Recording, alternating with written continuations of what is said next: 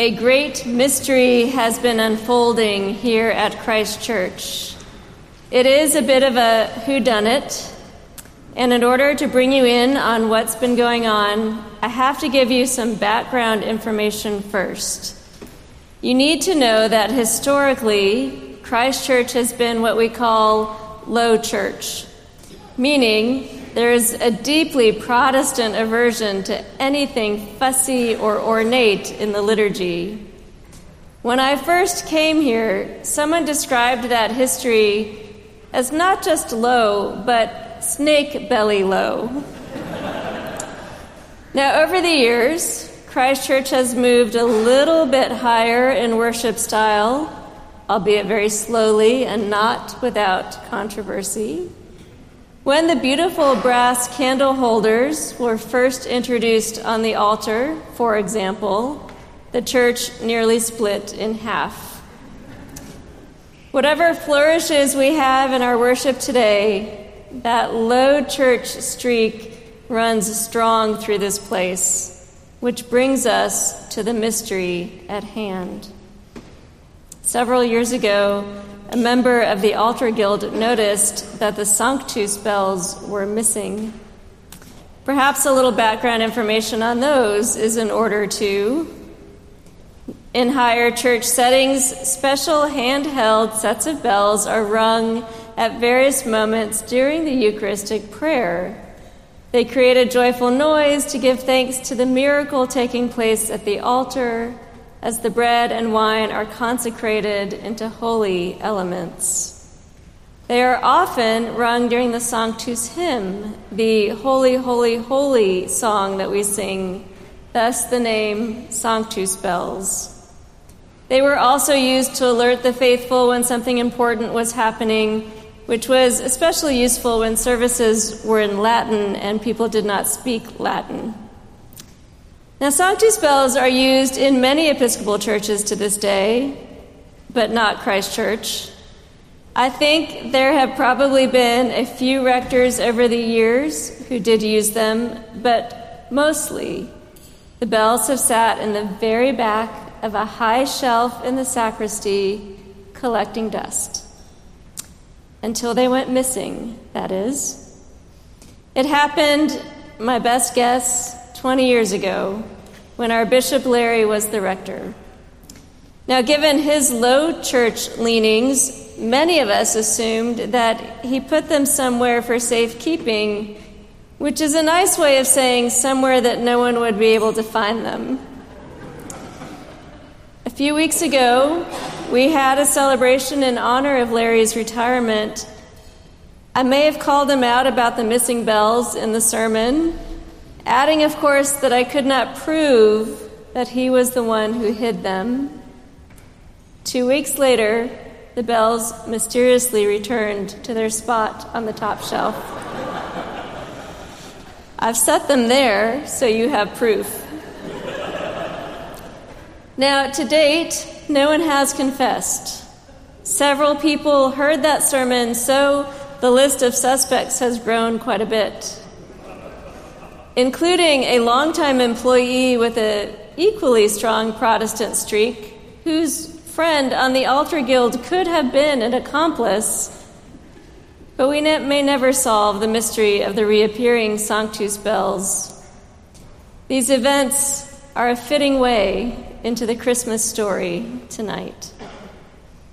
A classic whodunit is good background information for why we need Christmas in the first place. Let's say someone did steal or hide the bells. At best, it was mischief, and at worst, outright thievery. Let's call that a window into the human condition. Humans are known for misdeeds and going in the wrong direction. The classical word for this is sin, which points to our need for a Savior, the arrival of whom we celebrate tonight. Or let's say that people who searched the sacristy over the years simply overlooked the bells year after year. Mistakes, forgetfulness, those are also part of the human condition.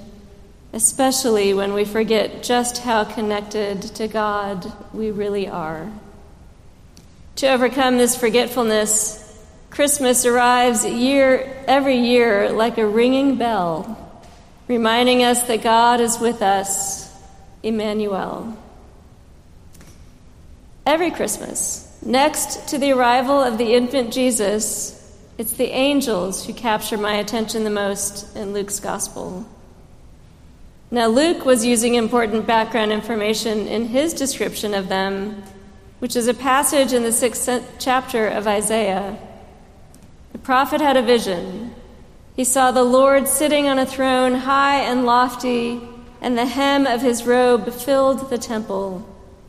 Seraphs were in attendance above him, and one called to another and said, "Holy, holy, holy is the Lord of hosts. The whole earth is full of his glory." The voices of the angels shook the place, and the house filled with smoke. There is nothing meek nor mild when angels show up. And the song they sang is what we have come to call the Sanctus hymn. Holy, holy, holy is the Lord of hosts.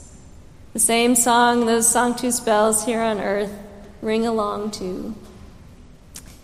Now, when an angel appeared to an unsuspecting shepherds on the first Christmas night, followed by the glory of the Lord and then the whole heavenly host, a bit of that thundering splendor broke into our ordinary world.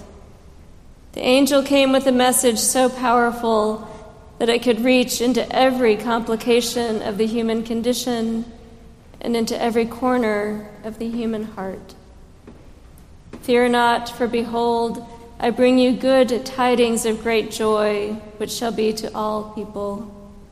For unto you is born this day in the city of David a Savior, which is Christ the Lord. And this shall be a sign unto you. You shall find the babe wrapped in swaddling clothes, lying in a manger.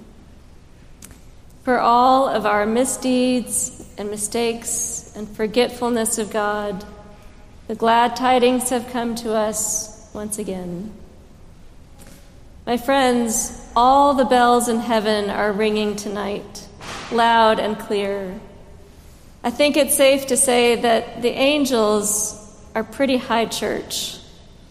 And maybe that they had something to do with our Sanctus bells reappearing just in time for Christmas, so we can join in their joyful noise. On this holy night, the angels are rejoicing once again at God's magnificent plan to come to us as one of us, as Emmanuel, in order to draw us back to God. The angels are announcing the good news of our salvation. Such tidings, of course, can be difficult for us mortals to take in, and given our penchant for wandering far from God and one another at times, it can be hard to believe that this good news really is for us.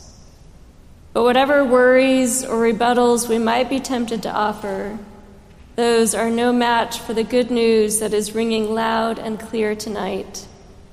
For unto us is born this day in the city of David a Savior, which is Christ the Lord.